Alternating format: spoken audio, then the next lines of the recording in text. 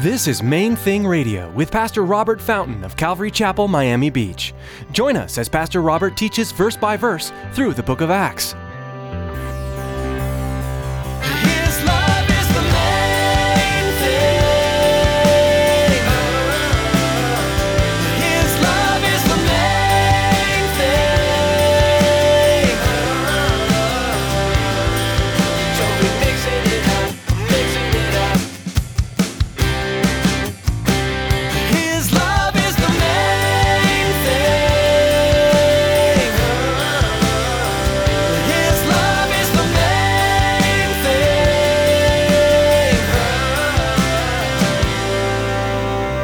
He has a lot of things that he wants to accomplish in and through your life, and he's in no big rush.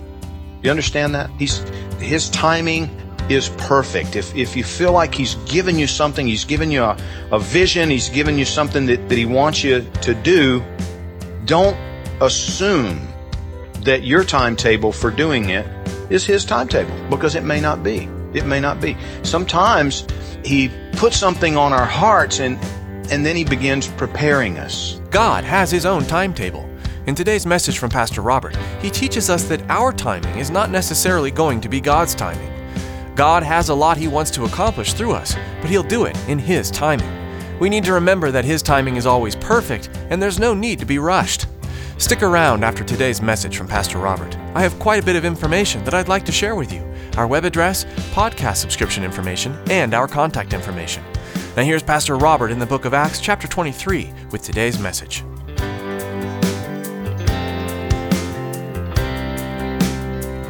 His love is the main thing.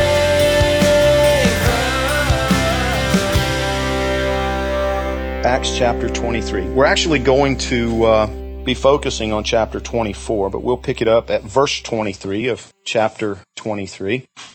Read through it and then come back and talk about it. Verse 23 of chapter 23 says, He called for 2 centurions, saying, Prepare 200 soldiers, 70 horsemen, and 200 spearmen, to go to Caesarea at the 3rd hour of the night, and provide mounts to set Paul on, and bring him safely to Felix the governor. Now, give me your attention. If you remember, we've been looking at this for the last several weeks as we've studied our way through the book of Acts. We got to the area there where, Paul said, I've purposed in the Spirit to go to Jerusalem, and after that I'm going to go on to Rome. And he said, I don't know what's going to happen to me when I get there, but in every city the Spirit is testifying that chains and tribulations await me. And they did. As soon as Paul got to Jerusalem, all kinds of upheaval. They rioted as he's trying to share the gospel. The Jewish people are attacking him, and the leadership, because, a lot of the people were listening and actually coming to know Jesus Christ, a lot of the Jewish people. But the Jewish leadership typically caused problems for him. And then the Roman soldiers rescued him and took him into custody, and he's in the barracks there next to the temple at the Antonia fortress.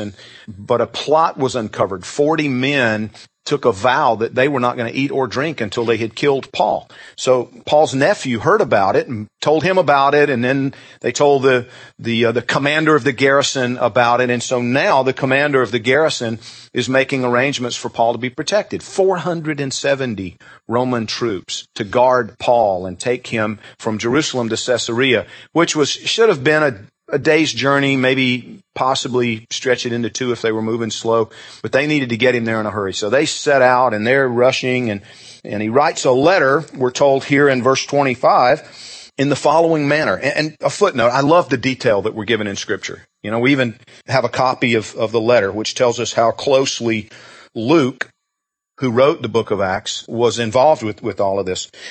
Verse 26, Claudius Lysias to the most excellent governor Felix, greetings. This man was seized by the Jews and was about to be killed by them. Coming with the troops, I rescued him, having learned that he was a Roman. Now, that was stretching the truth a little bit. If you remember, he learned that Paul was a Roman after he rescued him. He was just trying to stop the riot. Verse 28, when I wanted to know the reason they accused him, I brought him before their council. I found out that he was accused concerning questions of their law, but had nothing charged against him deserving of death or chains. And when it was told me that the Jews lay in wait for the man, I sent him immediately to you, and also commanded his accusers to state before you the charges against him. Farewell. Brief and to the point. Good letter. Verse 31, then the soldiers, as they were commanded, took Paul and brought him by night to Antipatris, The next day they left the horsemen to go on with him and returned to the barracks. In other words, the bulk of the guards, once he was safe, they went back to Jerusalem because their primary duty was to guard Jerusalem, to be there and maintain order in Jerusalem. So they went back, and Paul and the horsemen continued on. Verse 33 says, when they came to Caesarea and had delivered the letter to the governor, they also presented Paul to him. And when the governor had read it, he asked what province he was from. And when he understood that he was from Cilicia, he said, I'll hear you when your accusers also have come. And he commanded him to be kept in Herod's praetorium. Now, another footnote. Paul says, I've got to go to Jerusalem and from there on to Rome. And I'm sure he thought that was going to be a relatively quick thing. You know, he'd heard from God.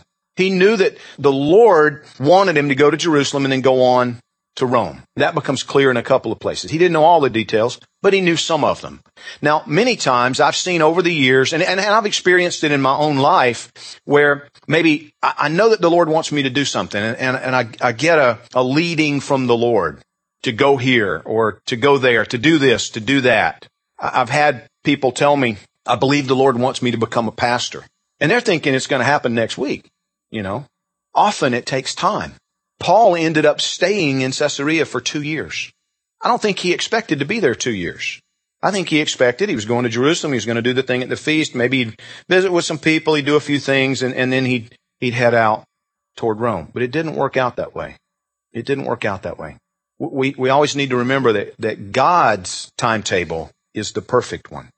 We're in a hurry. He's patient. He's patient. He has a lot of things that he wants to accomplish in and through your life, and he's in no big rush. You understand that?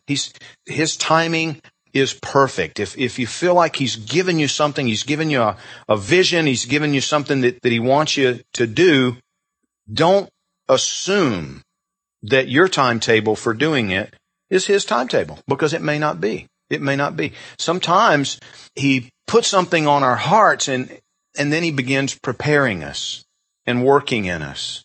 And that preparation process sometimes takes longer than we think it should, and sometimes involves things that we can't really see or understand why it would involve those things. You know, Paul is in prison.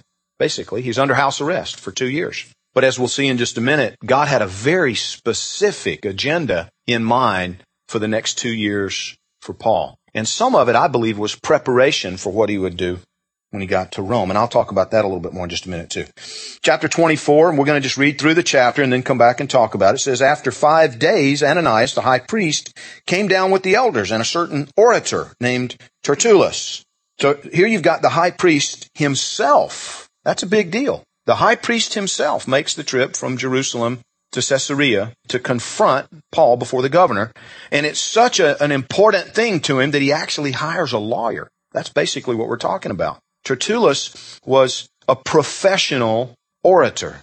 He was an advocate. He was an attorney. You hired him to come and represent you before officials or in a court of law. And so Tertullus came, and he says these gave evidence to the governor against Paul. And when he was called upon, Tertullus began his accusation, saying, seeing that through you we enjoy great peace and prosperity is being brought to this nation by your foresight, we accept it always and in all places, most noble Felix, with all thankfulness. Nevertheless, not to be tedious to you any further, I beg you to hear by your courtesy a few words from us.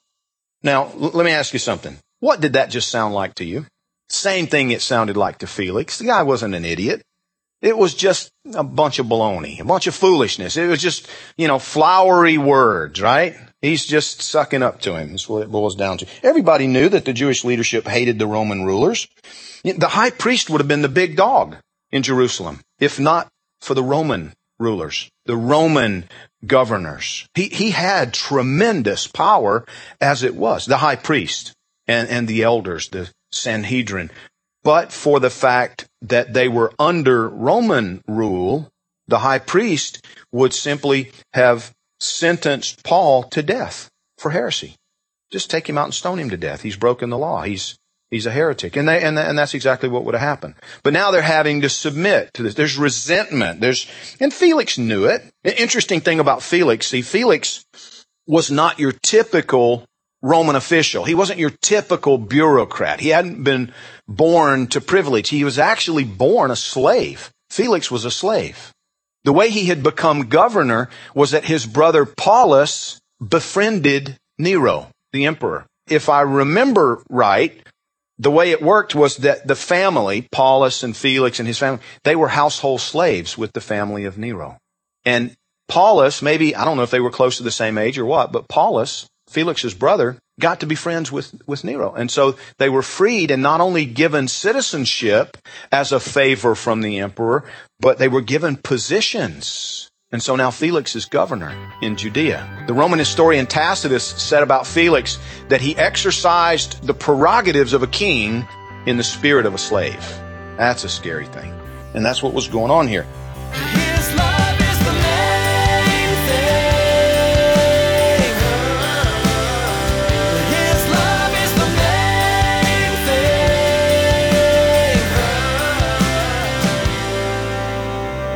thing. There's much more to discover from the depths of God's Word. But sadly, that's all we have time for today on Main Thing Radio. In the meantime, Pastor Robert is here to share how you can access additional messages. I'm so glad you joined us today, and I'd like to invite you to subscribe to our podcast so that you never miss an edition of Main Thing Radio. Visit mainthingradio.com and click on Podcast to link to our iTunes account or to download one of the many compatible mobile apps we have listed online. Never miss another edition and a chance to learn more from God's Word. Thanks, Pastor Robert. Before we end our time with you today, we'd like to ask you to consider partnering with us here at Main Thing Radio.